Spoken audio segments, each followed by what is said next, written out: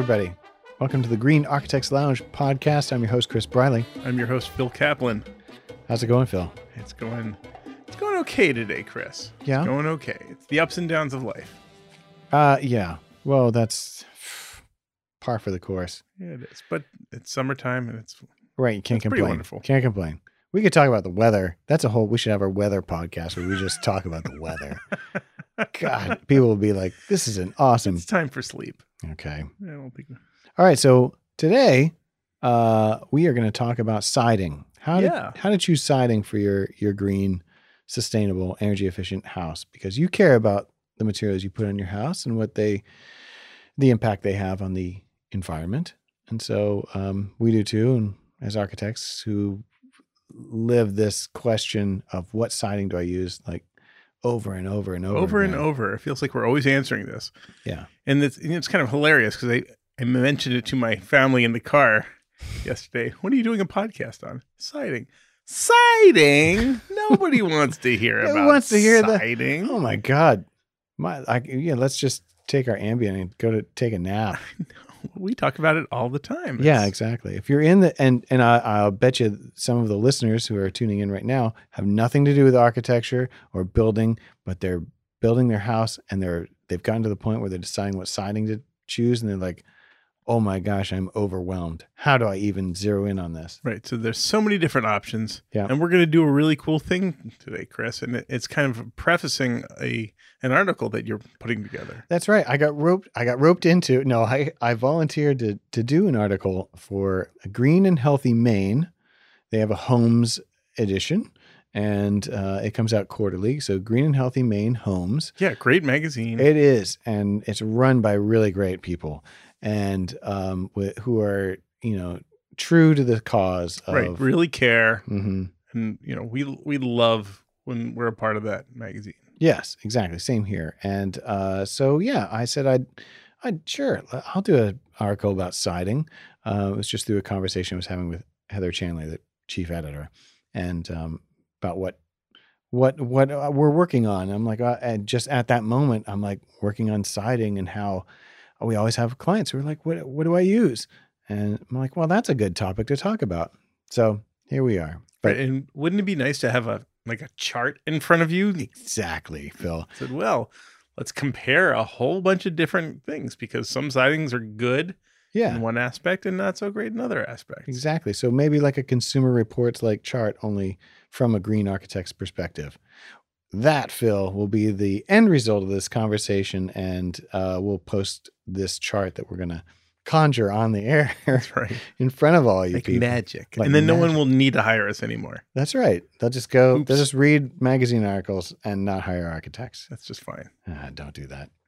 So, but before we do that. If only it was as easy as choosing your siding. I know. I'm waiting for CAD programs to get good enough, right? And you just hit the design button. Just hit that. All right. What is this, Phil? What am I drinking? First, tell me if you like it or not. Hang on a second. Usually we toast first. Yes, I do. Toast. Yeah, you can toast. Oh. There you go, buddy. Yes, I love this. It's not quite a Negroni, is it? No, it's not. What have you done, Phil? It's a Monte Negroni. A Monte Negroni. Aha. So Negroni is, to me, it's a wonderful summery drink. Yeah. All right. And God, it's so simple. It's 3 parts. It's gin. Yep. It's vermouth, sweet vermouth, mm-hmm. and Campari, that funny looking Italian bitter liquor drink that you as a kid just drank straight up. That's right. Thinking you're being nasty, really you can't get on it. But it's an adult drink. So your palate now appreciates Campari? It does. I think I'm grown up now, so I'm a little more sophisticated. Apparently, you look more grown up. Thank you. You look Thank a little you. older. It's the lack of hair on my head. It's the gray ones on your beard. Yeah, that too. I think both of them. So I set out to come here with a Negroni. Let's start simple. Let's do a summer Negroni. Great. 3 simple ingredients. It's so simple. Right. And frankly, I just didn't have time to come up with anything more interesting, No, Chris. but that's good because we've had those listeners who say, I love your fancy smoked pineapple drink, but Dang. There's no way in hell. Yeah, right? I can't whip that up. I bet one. I bet at least one made the smoked Oh, pineapple. I know, dude. Listeners, go make that drink. That Yeah, was a and good let me one. know. Just let us know. That would Yeah. be really cool if you made it. All right, we're burning up time. Let's do this. All right. So, but I was out of Campari, Oh, I see. and I looked in, So you I looked in my improvised. cupboard, and I saw the Montenegro, and I said to my wife, "I bet there's a Montenegroni. I bet there's a drink called that." Nice. Yeah, it took me about 3 seconds to find it online, and sure enough, it's just Montenegro substituted for Campari. Well- and so I think It's better. it's better. How It about is better. that? You know, it is better. Montenegro is another Amaro, Mm-hmm. you know, sweet liqueur that's similar in sweetness to Campari. It's got a sweet and bitter, but it's got a little bit more of a chocolate notes, a Yeah. little bit more of anise notes. So take that vermouth, gin, equal parts, dead simple. It's Mix more, it up, and Yeah, it's more mellow than like a Negroni kind of has. Like Campari sort of has a brightness to it. Am I being weird by saying that? no, But it it's like- absolutely has a brightness to it. Yeah, and this sort of takes that edge off there. So, Yeah, it feels like you need to be celebratory and giggly when you have a Negroni. And come on, yeah. I just want to hang out. All right, cool. So Let's hang out. Talk about wood. let's talk more about wood. Well, we're going to talk about siding, but we're going to launch in with. So actually, I should. We're going to start with wood siding. I'll say, but we should talk about how we are going to talk about the siding materials because we have. How often does this happen, Phil? You've got a client. He comes in and he says something along the lines of, "I love wood, but I hate painting. I want to be sustainable. I want it to be affordable. What do you got?" Or what should I be looking at? What's the perfect siding for me? Mm-hmm. Yeah. I mean, is there a perfect siding? No, that's, I'm sorry. Spoiler alert. No, there's, there's, If there was, we wouldn't be having this conversation. that's right. Everyone would be just specifying the same thing. But here's the thing. People want, they want it to be beautiful. They want it to be sustainable. They want it to be durable, and they want it to be affordable. And those are all subjective. And every client has a different idea of what those things are and has a different priority of each one of those things that we're balancing. So, And the builders have different ideas, yes. right? Oh my like, God. This is hard to cut. This is hard to put on. Yeah. It affects cost, Right. but So, to be considered. right. So remember you alluded to a chart that we're going to be making. So we're going to be, we're going to talk about each material that we think, we should be considering for our siding. And then we're going to talk about it in terms of cost, durability, embodied carbon, because we're all about that now. Ding, ding, ding, ding. Embodied carbon, Very important. aesthetics, ease of installation, toxicity, and then its end of life, its disposal. Is it recyclable, or is it, just get into a landfill? So, I think it's best to start with natural woods. And isn't that kind of the default? It is for I mean, us. you think about for years and years, that's what buildings have been sided with. That's what we started with. Yeah. I mean, that was it. That was all we had for a long time. I mean, there was masonry, right? Yep. Yeah. But Oh, for sure. homes, Yeah. wood. Yeah. And wood done right is highly durable, and beautiful, and it's everything. It's like More pluses than minuses. exactly. It is the most technologically advanced material we have at our disposal, and it's given to us by Mother Nature. So lucky us. Yeah, she's all right. She's all right. Okay, so let's start with one more thing.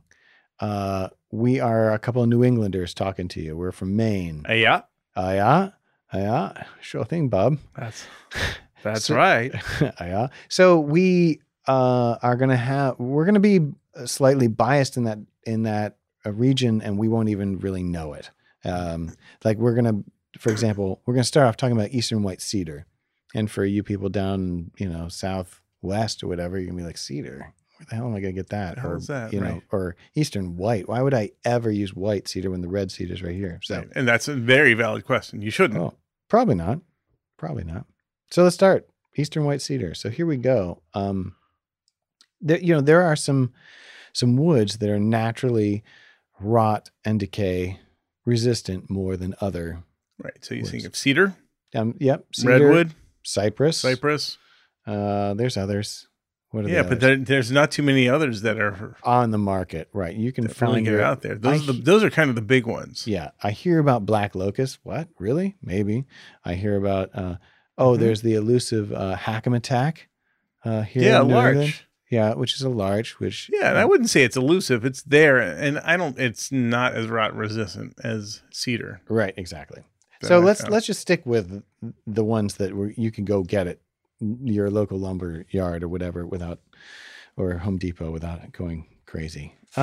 So Eastern white cedar for us, that's like cedar's a small tree. The white cedar is a smaller tree than its western the red cedar. than the red cedar, and so often you'll see that used as shingles. Because you can get smaller pieces. And so like the heartwood of a tree is going to be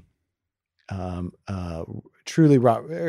I should say this for cedar, for example, the sapwood is not that rot resistant, but the heartwood really is. And so as you're making these clapboards and shingles out of a small tree, you have a lot of little bits that are less durable and that don't hold up to the elements as well, which is why you have a lot of natural variability in the material when it goes up. And differences. It's weird. Sometimes you can have one shingle in this run of shingles. It's just like, for some reason, this one is just giving way and buckling and rotting, and I got to replace it. Mhm. And So just side question. Yeah. Are we talking about shingles or clapboards? well, Because both. there's a difference. There is a difference, but I in my brain, I was visualizing shingles because that's how Eastern white is usually used. All right, let's keep going, but I have an anecdote about shingles versus claps. Okay, great. Eastern white. We'll do that. But so Eastern white, you can, if it's thick enough and it's from the heartwood, you can put it up, nail it, and walk away. No coatings, no nothing, and you're probably good for if you've detailed it correctly. Mm-hmm. What's your number? What for? How years? long? Yeah. All right. If you've got it on a rain screen scenario, 20 years easy. Oh, more than that. Well, We don't know because there's no rain screens that are 20 years old. well, that's true. However, if you've got that close to the ground, it's getting some backsplash. It's got some moisture. It's, then you got into 20 years. But if you're up higher and you're sheltered and you're protected, oh man, really long time. Really long time. I mean, Yes, over 50 years for sure. We've seen old barns and houses. there are New England clapboard buildings that are, Clapboard or shingled? clapboard. Okay. Not shingled, but clapboard that have been basically because they're leaky enough that they're drafty enough and protected enough and maintained enough that they're still around from, it's the same original siding from 17 whatever. Yeah. They exist. I wouldn't plan on that That's across not the board. exactly. Right. But 35 to 50 years? Sure, Right? Sure, definitely. But what you might want to start thinking of doing is coatings for that. And we'll talk about treated woods and coatings and things a little bit later on. But Right. But wouldn't it be nice if we had a wood that was naturally rot resistant and then we could just kind of leave it forever? exactly. Almost. That's our Eastern white cedar. It's pretty darn solid. It is. But I'll go out on a limb and say I think it's the most sustainable siding material that we have at our disposal here in New England. So, I'm with you. okay, great. Would we say, are we going to talk about red cedar? Is that Yeah, let's go right into that. yeah. So is that the corollary for other places? Yeah, probably. I mean, that's what I tend to think. It looks different. So we're talking about aesthetics too, Right. because the thing that about Eastern white cedar, it's a real look. It's, here we are in Maine, New England. It's a look. Yeah, You go out to the West Coast, red cedar is more of a look, that's true. and they weather very differently. They do. The Eastern white turns this lovely gray over time. Well, let's talk about that for a second. Uh-huh. So like your classic Eastern white shingles or clapboards or whatever on the coast where it gets this consistent Salt spray and dense fog, it makes it weather very evenly because it sees that it's weathered very evenly. But you take any wood, either pine or cedar, any of those things, and basically where it sees moisture, it will gray, and where it sees both moisture and sunlight, it will darken and go black. So you will have this variation where you have this nice overhang protecting your shingles, but then the shingles don't weather very much under there, and then below that, of course, it starts weathering, and then you turn around and the other facade is a different weathering, and so you have a very natural look. It's naturally going gray. I personally have no problem with this, and I think it actually looks good, and you can actually play around with it. And like you see some architects, they remove the overhang so that they have a very uniform weathering on their wood. Not necessarily the strategy I support, but I see that done a lot. But the artsy fartsy term is that you can see the phenomenology of the siding. Sure. You can see how the weather reacts with the siding. Yep. And you can see the wind turning the corner, and you can see where south is versus north. And it's evident, and it's kind of beautiful, I think. Yeah, you see the natural wear, and you see the, how the building that you designed is affected by the landscape. Yeah. And its microclimate. It goes gray naturally, just like me. All right. It sounds like we're in love. We're in love with Eastern White. We are. Not everyone shares this, though. I have clients who are like, I can't stand that. So the solution then would be, well, let's paint it. Right. Let's coat it. You paint it, coat it, treat it somehow. Right. And there's a couple different things, and we'll get into the treated thing next. Sure. So Western Red, the cousin to the Eastern Cedar, right? Mm-hmm. It has that same pungent smell, and that is polyoxyphenols. That's what that smell is, by the way. I'm so impressed with you. I know. I'm writing an article. I'm researching. You never cease to amaze me, Mr. Briley. So anyway, but it's a real corollary. The more odoriferous, the more piney that wood smells, the more polyoxyphenols. They're phenols, that are protecting that wood. It's the acids and oils. The more that it has, and so the more resistant it is. So if you think of like Doug fir, that's kind of odoriferous, not as odoriferous, but and so it weathers a little bit better. So as a little barometer for yourself, the more it's pungent and smells like pine, the more resistant it is, and that's kind of how it pans out. So Western Red, very similar. It will go darker because it has greater tannins in the wood, so that's why you see it. Yeah, it almost looks like it's rotten. Yeah, it does. Yeah, man, I don't love it. And it's part of a look. Right. And I think it fares better in some of the drier climates where it weathers to a more handsome gray or dark gray. But out here, it will go black. And I don't know, shingles that are, black and come from far away. So, man. So how do you want to rank this? Are we going to introduce and then rank? Or are we going to talk about each one of these things? Let's talk about each one. So Phil, Eastern White Cedar cost. I think this is a good middle of the road. So are we doing like 1 through 5s here? Yes, 1 through 5s in each of these categories. 1 is cheap, 5 is expensive. Correct. Okay. And 3 is what I would say. 3 is perfect. That's you actually with that? Yeah, right. I am, because we're going to get to vinyl siding, and that's 1. Right. Vinyl is 1, and masonry is 5. Right. Stone is 5. Stone is 5. Right in the middle. Then this is 3. And then durability. And are we talking about shingles or clapboards? Because clapboards may be closer to even like a 2. Let's hear your anecdote. I think it's time. Well, I think shingles, we did a house about 9 years ago. Mm-hmm. And we came back because the homeowner called us and said, can you take a look at this siding? I'm not really crazy about how it's weathering in a couple different spots. Mm-hmm. I'm like, oh, well, it's not that simple, but let's look. We did Eastern White Cedar on the entire building untreated, okay? Some was shingles. Untreated. Some were clapboards. Oh, really? Okay. Somewhere on the south side, looking great. Yeah. Somewhere on the north side and the northwest side, specifically getting a lot of wind, looking not so great. Now, the shingles were good, but the clapboards were having problems. Interesting. We had weaved the corners, Mhm. and the end grain was exposed. And we started, and Ah. it wasn't really drying out on the north side. That was really particularly windy. Um, so they started rotting. They started really looking dark and worn way more than they should have been wearing at That's this point in interesting. time. Yeah. We're not So replacing them.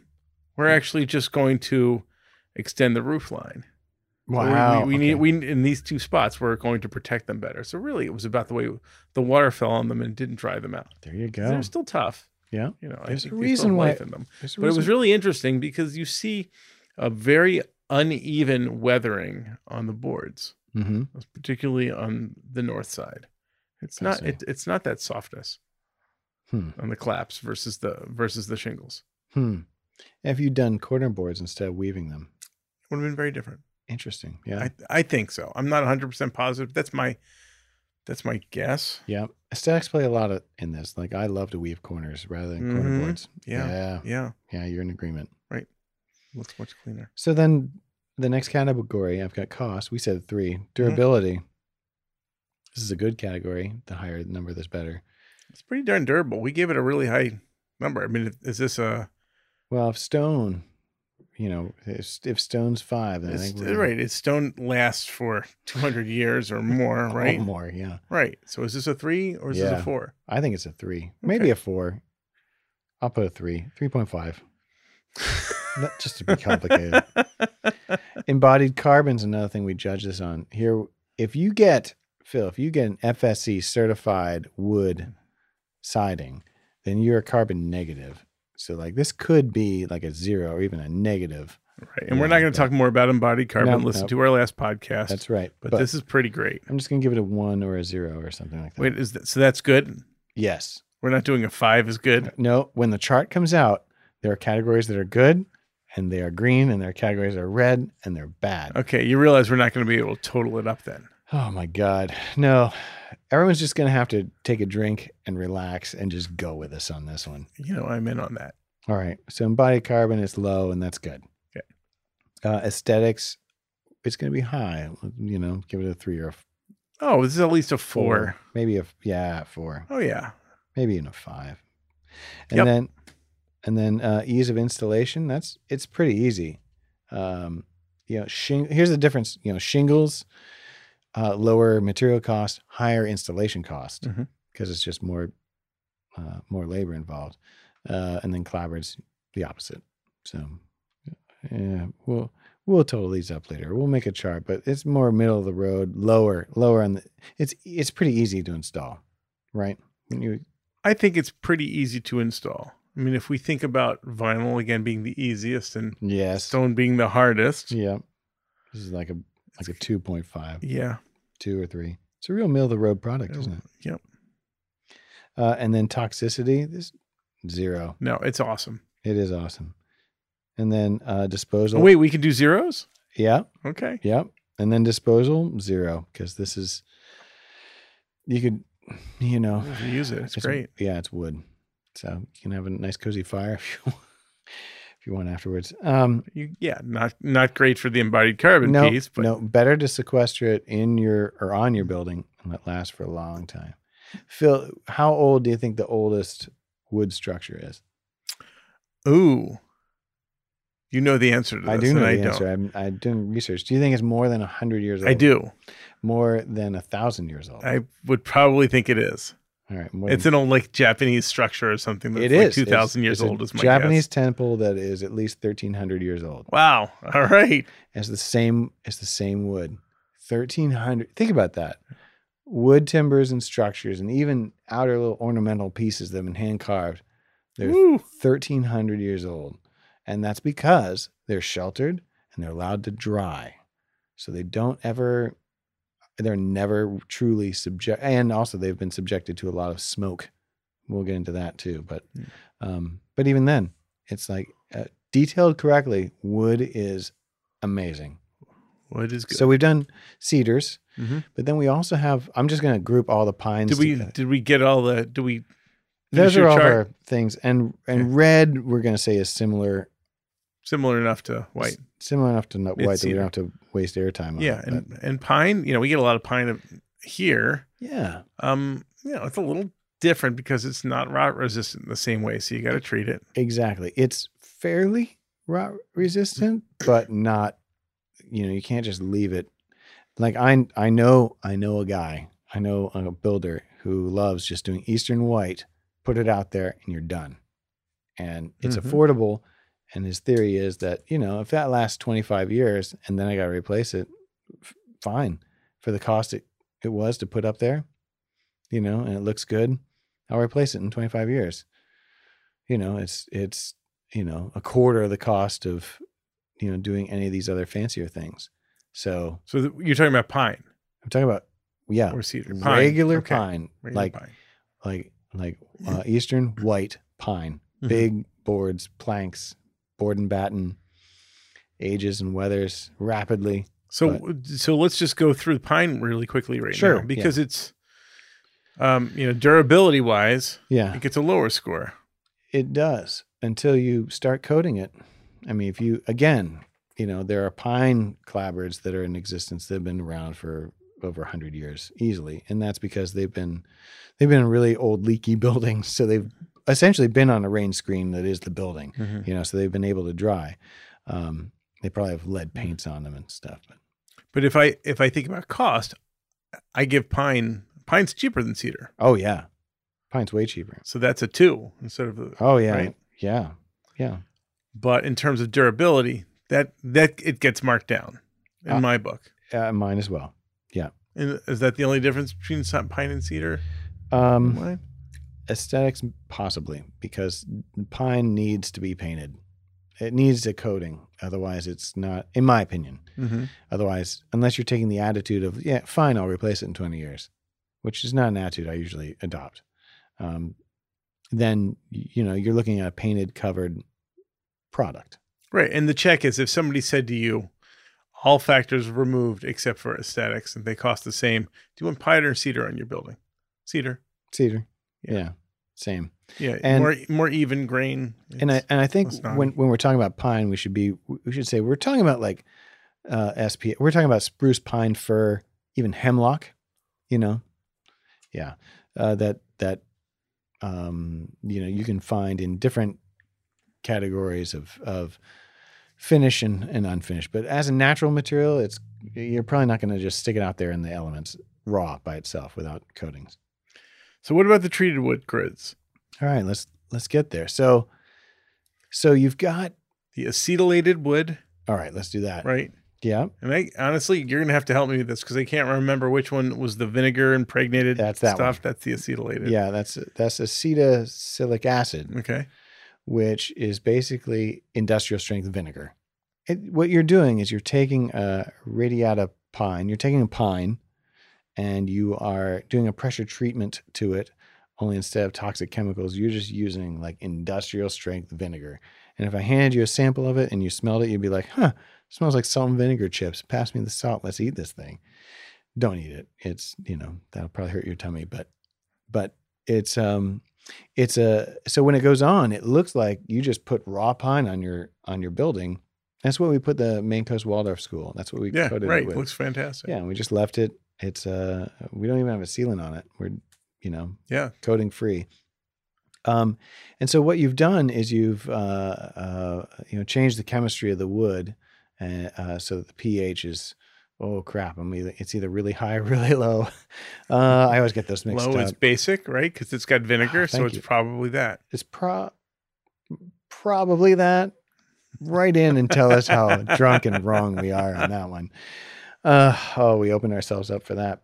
But essentially, it goes by the brand name Akoya or Perennial Woods, if that's still around. There are other Snively Woods. Is that right? Or there's it sounds like a villain. It does. Like Snively has your wood. My name is Snively Woods.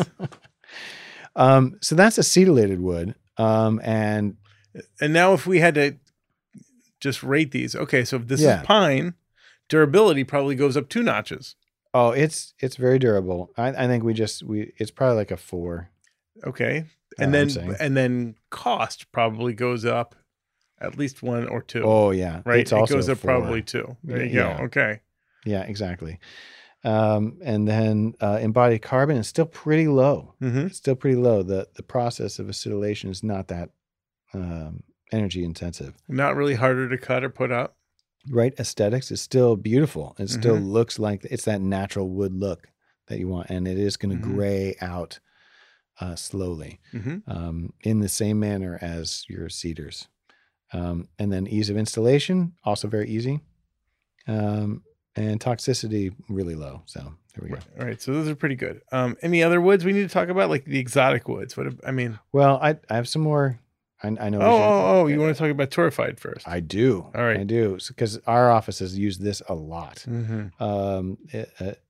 Cambia is one of the brand names. There are a few others out there, but it's a torrefication or a thermally modified wood, and it's usually a hardwood fill, like poplar would be the last material in the world I'd stick out in the elements to survive. No way. But what they do is they take it and they cook it in an oxygen-free kiln up to like 500 degrees, like it would ignite, except there's no oxygen. So, and that's the same process by which you make charcoal, basically. Okay. Where, it's going to start steaming and smoking, and then they actually capture that steam and smoke and ignite it and use it to kiln dry itself. So it's like, you prime the pump and then you actually use the material itself to cook it. And so when you're done, you have a piece of wood that's been transformed, chemically. Basically, all the energy has been robbed out of it, and it looks beautiful. If you imagine poplar, only now it looks like a tropical hardwood that's like free of knots and everything. It's gorgeous, and we use it a lot. So that's cool. I don't think I've ever actually specified that. Oh, you're gonna now. I think I might. No, it's really great. And you can, I know there's one plant in New Hampshire that we specify from, and there was one in South Carolina that burned down that I think is now back in action. That caused us a real problem on a project once, but oops. Yeah, but also you can see we've installed that without sealing it. Although I think if I do it again, I'm going to seal it and make it last even longer. So where does that rank compared to a standard pine? All right, and more expensive. More expensive cost. We just by two little bumps. We're up there. Yeah, we're up there at 4 and 5. We're up there. Yowza. Yeah, I mean it would be like importing really clear Western red cedar for us here in New England, and it's comparable then. Actually, it's like $7 a square foot. So. But durability again. Durability's up there. Aesthetics way up there, in my opinion. That even better than the acetylated? I think so. Okay. I think so. It has that warmth. So torrefied might be around acetylated, but maybe a little better looking. Right. Ease of installation. Builders love this. If you imagine poplar trim on the inside, you're doing that on the outside. That's great. You can get really that's tight. An upgrade with that. It is. It's gorgeous.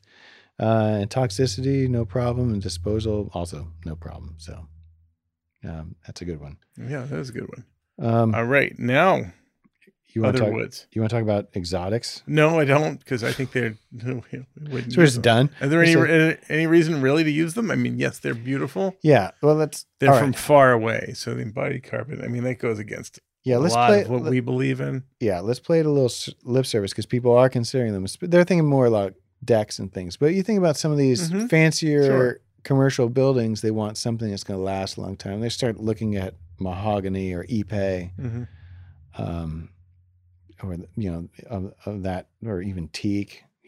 But here's the deal, people: that if you're trucking in, if you're boating in like this wood that's from so far away, and then you tell yourself, oh wait, it's FSC certified mahogany, Phil, from Brazil or somewhere or other. I don't know.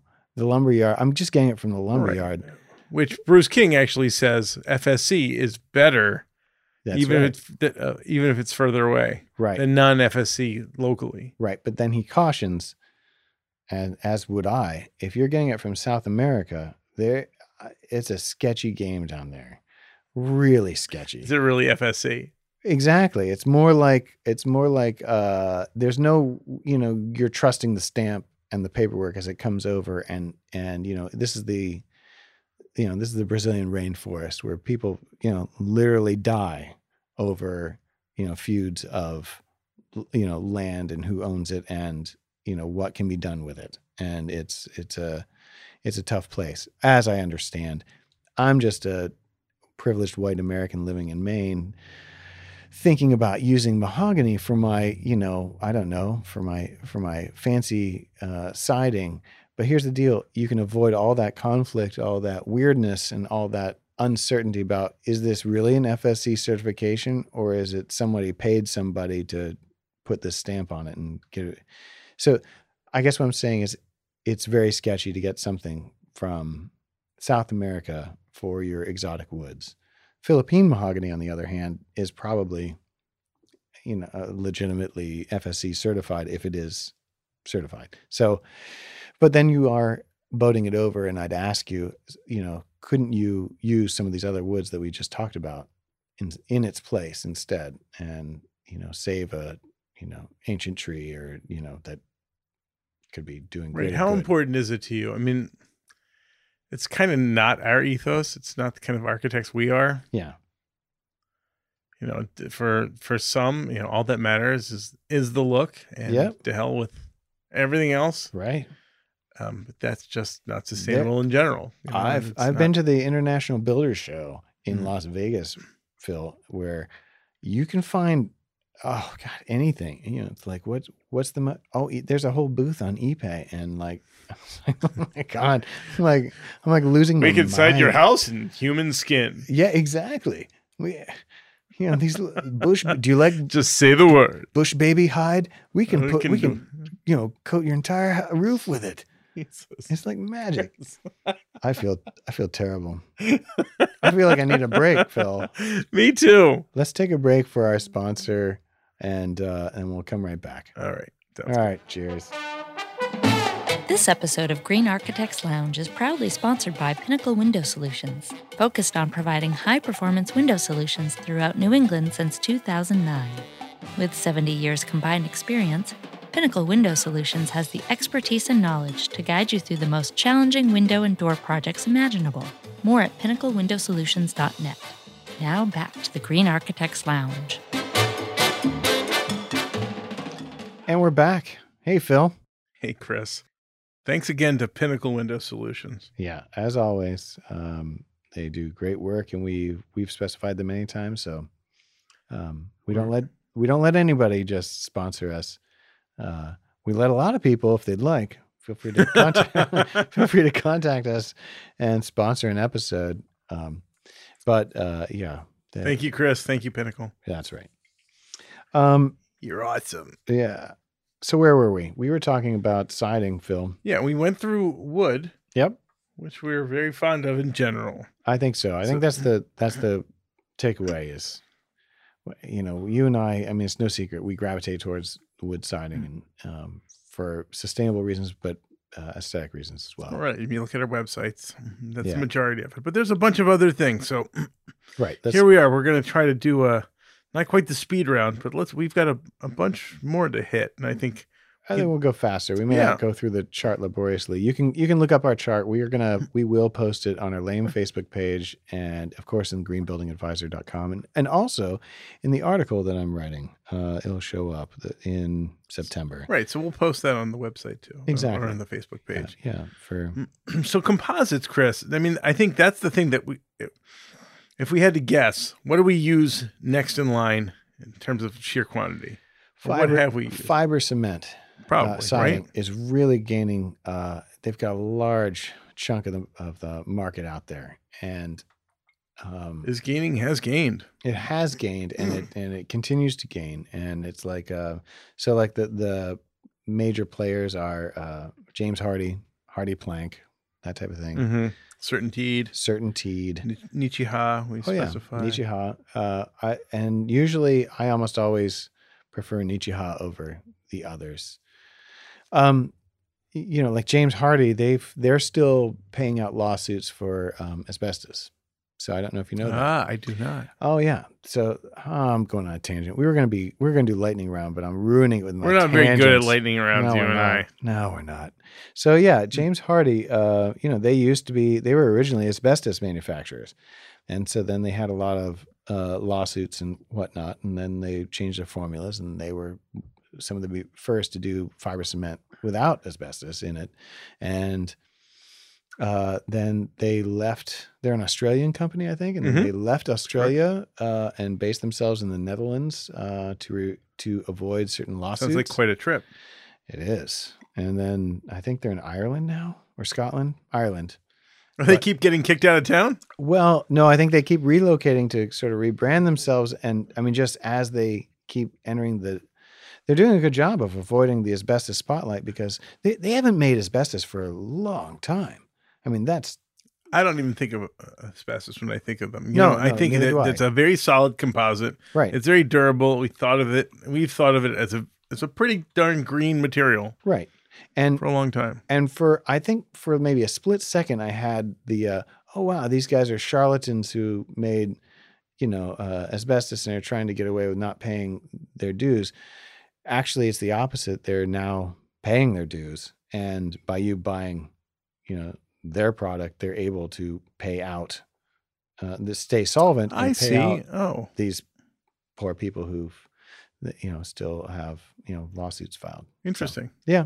So don't feel bad specifying. I think that's my final takeaway is don't feel bad specifying James Hardy. Although I think the recycled content of Nishiha is much higher. So I usually go with them. So in terms of composites, fiber cement composites, these things come in clapboards. Oh, yeah. Any kind of They come in shingles. Yep. They come in panels. We use a lot of panels. Trim. I think, a lot of trim. Yep. We tend not to use them for trim, but, so here's the deal with fiber cement. It's made from silica, the most abundant material in the world, basically. I mean, that's its primary ingredient, is literally made from dirt, from sand, I guess, or whatever, mixed with different organic fibers. And because it's held together with cement, it's, a lot more inert it's a lot more reactive than wood in terms of moisture and climate and all that. So it doesn't move as much. So it holds paint longer. So if you believe the literature, I mean, if you read through these things and I have customers who think like, oh, I want to use fiber cement siding because it doesn't rot or decay or need any maintenance. It's zero maintenance. Right. I'm like, whoa. Yeah. It is not zero maintenance. You're buying a painted product that you need to keep you have to keep it from soaking up water, because if it does, it will buck that paint. And you need to paint the edges and exactly the holes, all of the above. And when the builder installs it, he's gonna, if he cuts it, that saw will hit it and will be a cloud of silica. That's right. That is not nice to inhale. In fact, you'll probably need a different blade for your saw. Exactly. And then the manufacturer will say, well, you should use the cutter that we give you that is, shears it. And sure, okay, all that's great. But here's the deal. The fiber cement, that's, the cement part of it, like we talked about, that's a lot of embodied energy and carbon to make it. So you're making out of a very abundant material. So it's resource efficient, but it's energy inefficient. And it is not the zero maintenance product that the manufacturers will have us believe. Right. So while it is, I will absolutely agree. Yes, it is more durable than wood as your siding. But I'm not sure, Phil, that it's worth the embodied energy cost. And it's cheaper than the wood. Like we were talking about cedar. This is cheap. This is like a 2. This is one of the reasons why it's emerged so quickly. Right. It's affordable, and architects really like it, particularly like the panels. Hey, we can make things look pretty contemporary. That's right. But we didn't have a material that could come in a panel that was durable and we could feel good about for a long time. And when you do a panel, then it starts to get even more affordable. Usually. That's it, right. Usually. If you detail it properly, detailing tricks. And well, one of my pet peeves with the panels is that it's really of this time. I mean, I think we're going to look up in 20 years and say, oh yeah, I remember that period of time. I remember that everybody was doing those panels, all those buildings, all those. You remember the multifamilies in Seattle and Austin and Boston and Portland, Maine now, apparently. Right. You remember the Yeah, aughts and the everybody's teens, doing that Phil, thing. when we were doing fiber cement panels? Yeah. We're going to be old men on, I remember those on the days. stoop. Yeah. We're going to be at podcast number 200. That's right. Yeah, only 200 at that point. All right. So so that's fiber cement, but there are other composites like LP Smart Side. This is a it's instead of using a cement base, it's basically wood fiber coated in wax and then suspended in like a polymerized binder. I think of it like wood fiber in Trex almost. It's more like Trex than it is like fiber cement. Yeah, it's kind of plasticky, but sort of wood based thing. I mean, that's how I kind of think of it. Yeah, and then it comes with a pre-finished zinc borate coating on it. That's like it's like a pre-finished wood, and that's also one of the allures of the fiber cement is it's pre-finished. Mm-hmm. So that's that factory coating that's going to last 15 years. So there's the ease, the durability. Right. So this has gained a lot of popularity, and I think I haven't done a lot of Smart Side, but I think I would prefer that over fiber cement for sustainability reasons, and cost-wise, they're about the same. So aesthetics, I'm not so sure about. I'm not either.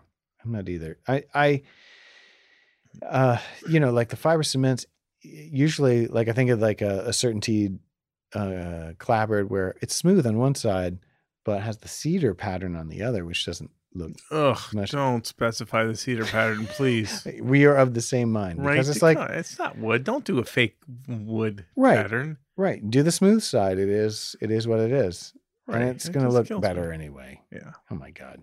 Yeah, that's my opinion. And yours. And the opinion mine. of the Green Architects Lounge. And so then there's another player that's kind of recent out there is the Boral True Exterior. Mm-hmm. And we use a lot of that in trim. Yeah, we use a lot of it in trim because we had that, what do you use if you're not using wood and you're, trying not to use fiber cement because builders hate fiber cement trim because it's, most builders, I shouldn't paint them all with one big broad brush. So what's the Boral? So the thing with Boral is they call it a poly ash material.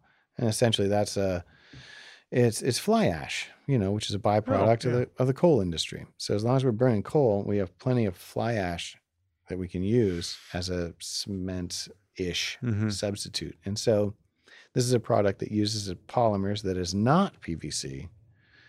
I don't know what polymers, but basically plastic composites with so it's like LP Smart Side or like Trex or like those materials, but it's using a mineral instead of a wood fiber. And so you get, a material that is, it's basically a solid-ish, plasticky kind of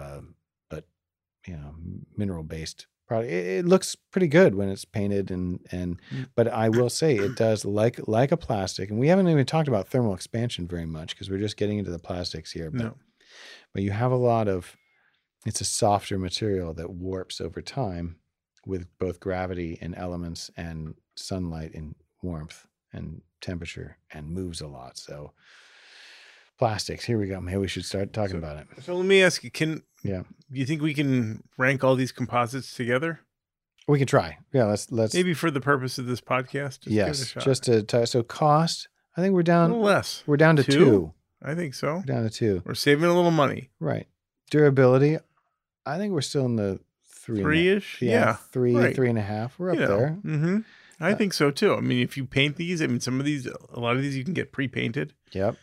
It'll last for 15 years, I bet. Yeah. I hear. Embodied carbon, I think on our scale, these guys are right up at the top. Well, there's going to be a slight difference there. The fiber cement's going to be much higher. So that might be the 5 or the 4. That'll be the 4. We'll say that's a 4. Yeah. But it's up there. And then aesthetics, it's hard to say because it can be done really well. It can be done well. I mean, you can get really modern looks with the panels, and you can get very traditional looks with the clappers that they can fool even the best. Right. I will say that the things we have with aesthetics that as architects we can control. I mean, I really think that we should give it at least a 3 or a 4. That it's up to us to make it look good. I think there's other things about the product that we're scratching our heads about now. Yep. Ease of install. I think I'm going to bump As it. long as you don't use the wood grain version. That's right. Then 0. 1. Right. In terms of ease of installation, it's probably a little bit harder and a little bit fussier than your wood clapboards. We are going to have to bump it up. It can't really weave the corners. You on can't claps, really. I've done it. Yeah, we have too. And builders are really angry at us. They do not like it. They don't like it. And it really, because it's less stiff than your woods. So I'm sure there's a joke in there. I'm going to let that go. My God. It's the booze talking, people. I'm sorry. So it's all right. When the booze talks, it says entertaining things. Sometimes, or just it's obnoxious. That too. As you do the siding, as you do fiber cement siding, it really shows every little bump and crevice. So like if you're doing like an outsolation approach, and you're like, I'm sorry, I shouldn't just drop that into a podcast midway. If you got that outer layer of insulation where you've got insulation and then strapping, and so it's a little squishy, Phil, when you're driving those in, you got to be careful to get those nicely aligned, because when you put the siding on, it's not like wood siding that will hide those variations. It will just follow it perfectly. So as you get closer and put your eye, to the plane of the wood or to the plane of the fiber cement, you'll be like, "Oh, that moves a lot." Yeah, it's you wiggly. see that bumping crevice. Yeah. By the way, I think if you and I had sort of a cartoon made Yes. on our podcast, we'd probably call it Bump and Crevice. It would be Bump and you would be Crevice. And That sounds about right. yeah, don't you think? And one would be kind of funny and the other one would be a little crabby. I'm not quite sure their personality. They may change. Let's start the merch. We've got the "Don't Be an Air Hole" t-shirt, and now the Bump and Crevice t-shirt. I'm sorry, Crevice, you were talking. Sure thing, Bump. We're gonna hit toxicity. So here, these are also pretty inert once they're made. Toxicity is kind of low.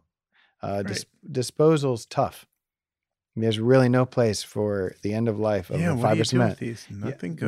Nothing. It's not recyclable. Really it's not bad. Yeah.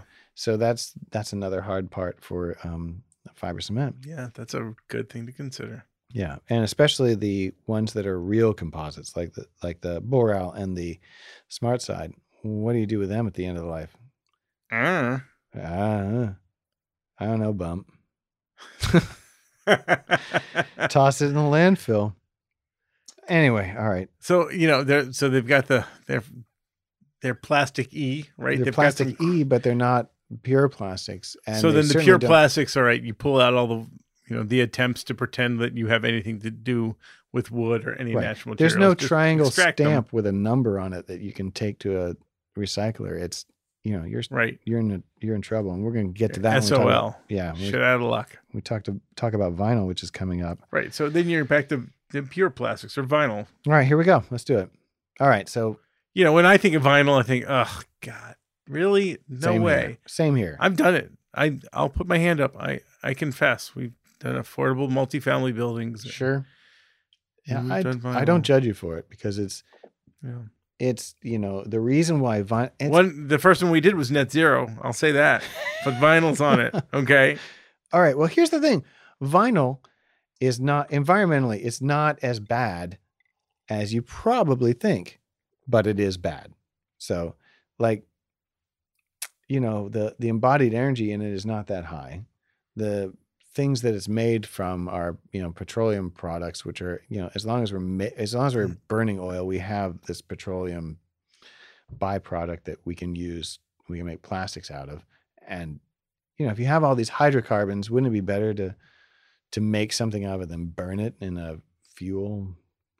Whatever. Anyway, that's really interesting, because if it wasn't so ugly, maybe we'd have a different thought about vinyl. So another thing about vinyl, Phil, to really consider is, well, first, there's something about walking up to a building and pushing on it with my finger, and it goes whoop, whoop, and it just, it's flimsy. I've told you to stop touching other people's buildings, Chris. I'm going to keep doing it. Start with that. I can't you can't stop. help yourself. I can't help it. You're going to get arrested someday. I love touching buildings. I'm going to say I don't know you. You know that. Yeah. But when you do. When I do, I feel like this is cheap and gross, and I don't like it. And it's like, it's really, and it's so leaky. It's like it's really more of a covering than a siding. You need a good underlayment to it if you're going to use it. And right. I don't think anyone puts on vinyl without being apologetic about it. Like, feeling like they have to.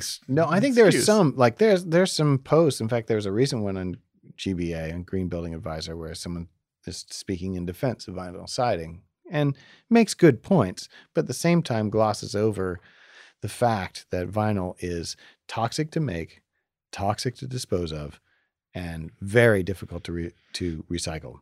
So, in fact, I'm going to go on another tangent. So there's vinyl siding that we all know, but there's some new vinyl sidings, Phil, that are semi-terrifying, but also, they're higher end. So it's like AZEK. It's like a foamed PVC, but formed into a nice plank. So I'll walk up to it and I'll touch it with my finger, and I won't be grossed out by its flimsiness. It'll be solid. I'll be like, aha, what is this? It's so durable. And it is durable.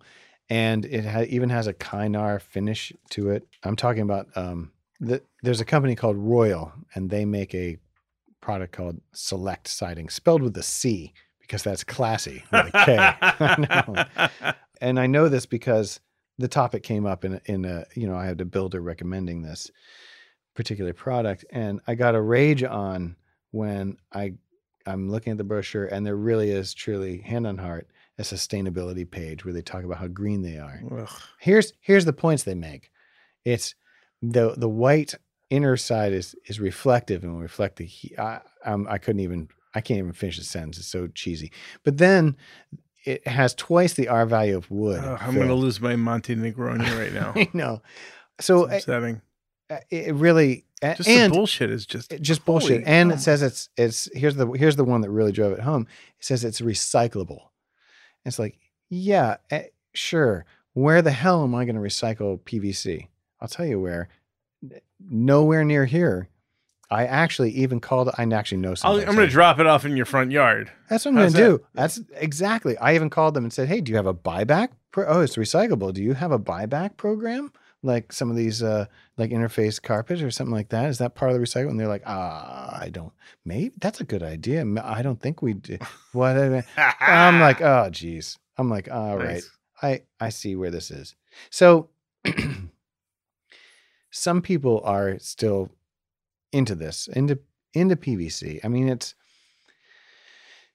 the problem is, okay, we should just state. So when you make it like back in the 70s, Dow Chemical had to buy an entire town because everyone was dying of cancer from the dioxins that they were spewing out into the air. So now there's a much greater care to the toxicity of the production of vinyl. And so they've got a good handle on it. It's generally not toxic outwardly to make. But to dispose of it, it goes into a landfill and, it leaches dioxins into the ground. And before I can't get my panties too much in a bunch over it because most landfills are lined with PVC liners under them. So it's like, well, in the spectrum of materials that we're dumping into a landfill, PVC is highly inert compared to those. So it's not the evil thing. But here's the thing. In Maine, 50% of our trash is incinerated. Mm-hmm. So that is dioxins that go into the atmosphere. And that's a bad deal. So like if you have a house and you decide, I'm done with this vinyl, what do I do with it? You shove it in a landfill. That's what you do with it. So, and they say vinyl is final. It's going to last forever. Yeah, but you don't want it to last forever. It ages poorly. In my opinion, it cracks, it chips, it chalks, it slumps. It's not. Now, if somebody were to come up with a perfect vinyl, yeah, it's high durability, yeah, incredibly low cost, yeah, and somehow it had, I don't know, low embodied carbon. Yeah. Is that even possible? It is pretty low embodied carbon. Right.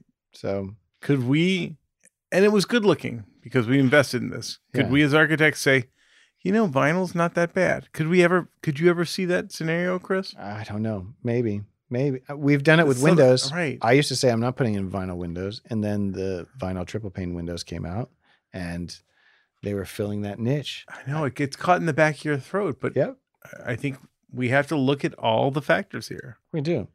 Personally, I would rather, I'd go for a wood product than I would for a vinyl product. I know. I'm just saying Yep. the cost is lower. We're really concerned about embodied carbon. Durability is super high Not- on some of this stuff. All right.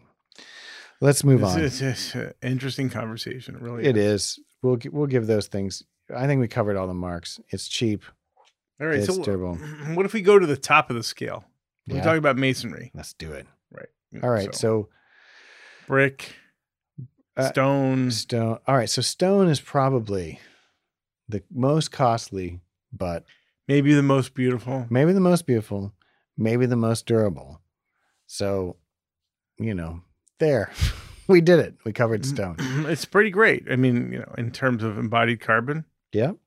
Yep. You've got buildings, you have structures that are 3,000 from 3,000 BCE. So what is that? That's like 5,000 years old. Those are stone and they look pretty good. Yeah. And it's got to come local because it's too heavy to really, import too far. Right. Exactly. So, in embodied energy, it's actually really low because the product, you're not making the product, you're just mining it. You're cutting it out and shipping it. And that's the embodied energy. We probably should be doing more buildings out of stone. Maybe. What about brick? I love brick. I would use brick all the time if I could. But the problem is like stone, it's costly. It's labor. Actually, brick, the material is it's not that expensive, but the installation is very expensive. There's lots of labor involved, and you need someone who actually knows what they're doing. So to make it look good. We don't do any brick houses. Have you ever done a brick house? Brick house? No. I've worked on many brick buildings, but they're usually historic brick buildings or buildings that have brick already, and we're renovating. We're not doing new. I really wish the song of the episode was Brick House. Oh, I guess it could be. But Not I have another one in mind, but I can't tell you. It's not playing in my head right now. Okay, maybe we'll use that for bumper music or something.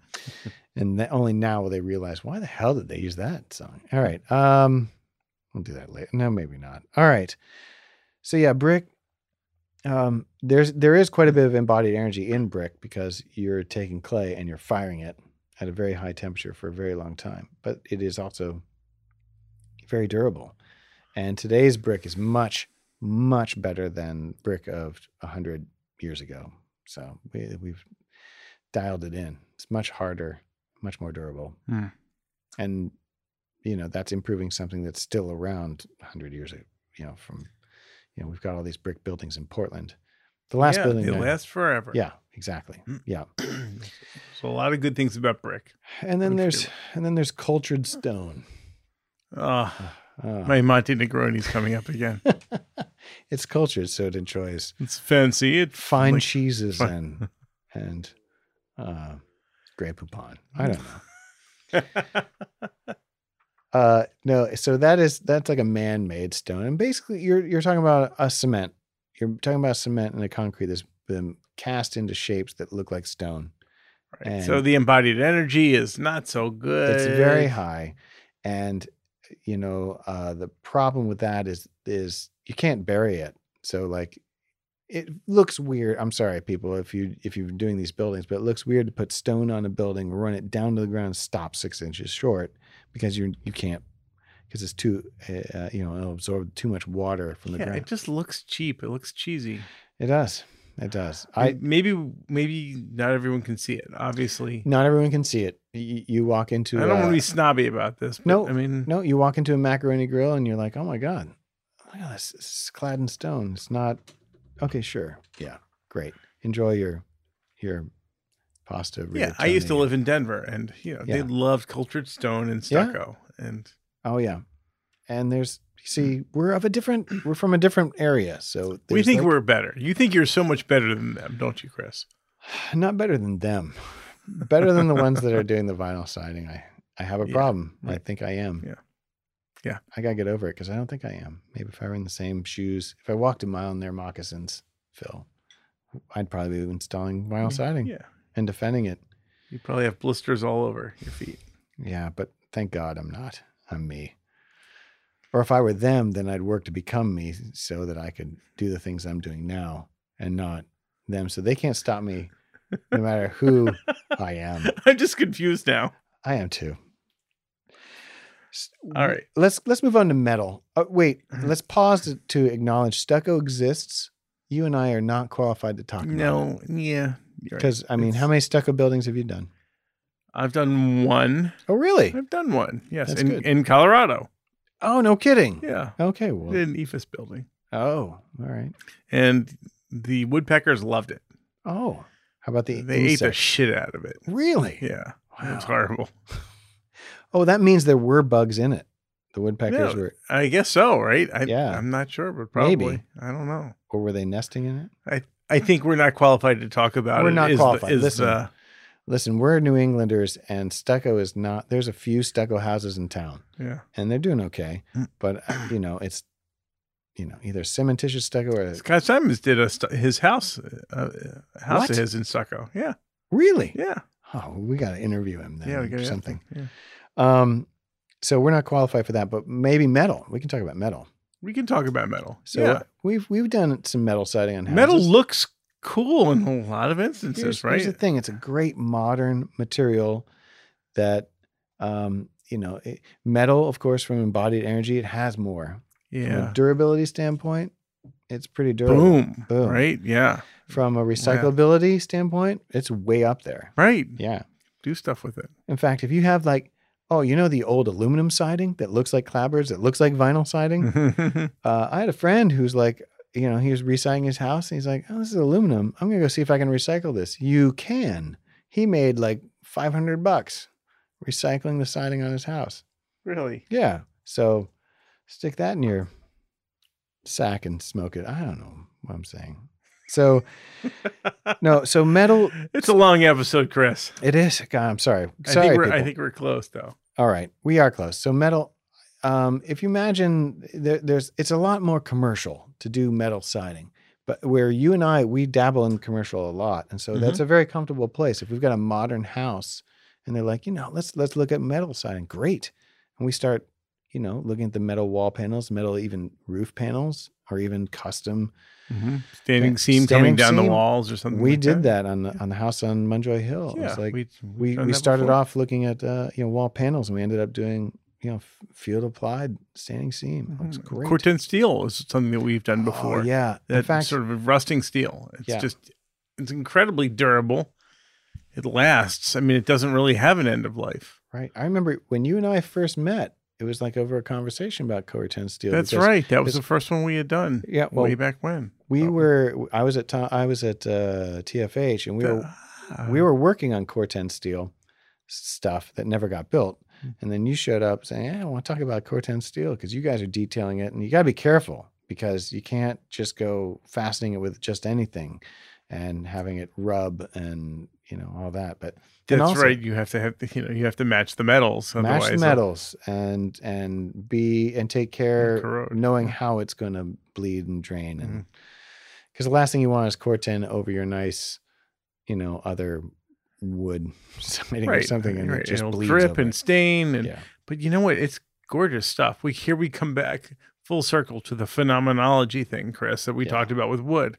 You can get this beautiful metal to rust naturally and show the wear. You can show I love the Corten. natural patterns. Yeah, like when it's so the idea. So Corten, brief history, was an alloy of copper and steel, two metals that have no business being mixed together because they're opposite on your catalytic chart there. So all it needs is just just a scrap, just a whisper of oxygen and water, and it will just rust like crazy. Rust so much that the rust itself creates a coating stronger than paint. That's right, And to it- protect the to steel protect underneath the steel it. underneath it, and it's done. And that's why they make bridges and boats out of Corten steel. Right.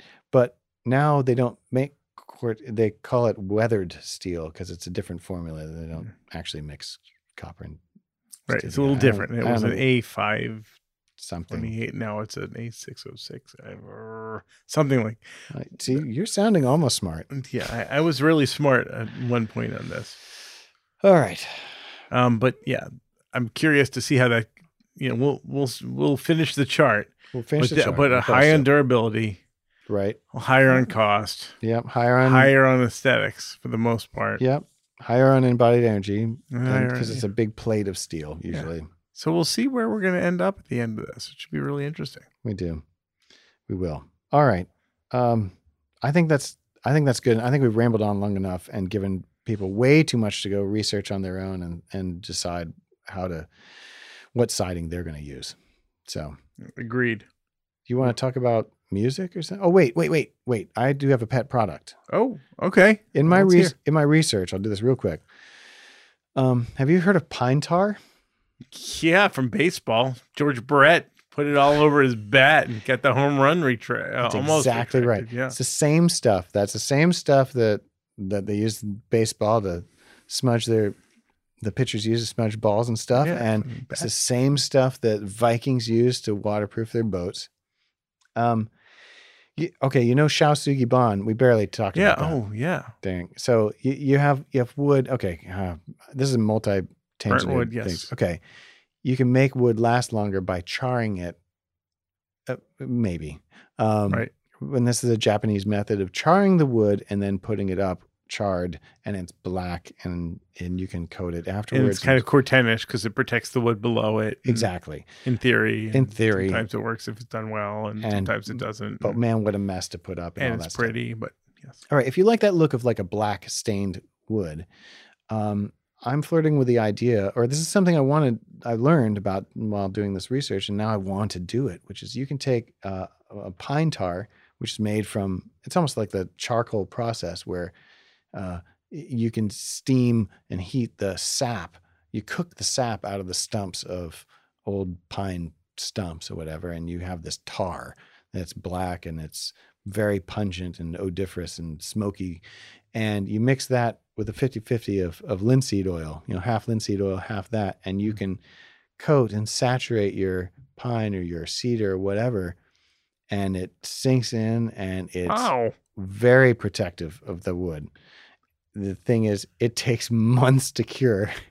Smells like smoke, and your builder is going to have everything absolutely covered in it, hate you. Yes. But as I so want to do a 100% natural building, really soon at some point, and so I'm really intrigued by this process that I haven't used yet. So look it up, people. Pine tar. I will. I'm writing it down now, Chris. It's 1,500 years old or at least this technology. So it's like remembering how we used to do these awesome things. Interested. Right. Yeah. Pet product. And there are places, they're like Danish and Swedish places that sell this pine tar. Want to hear my song? I do. All right. So this is a song. So I went really dark last time, Bill Callahan. Yeah.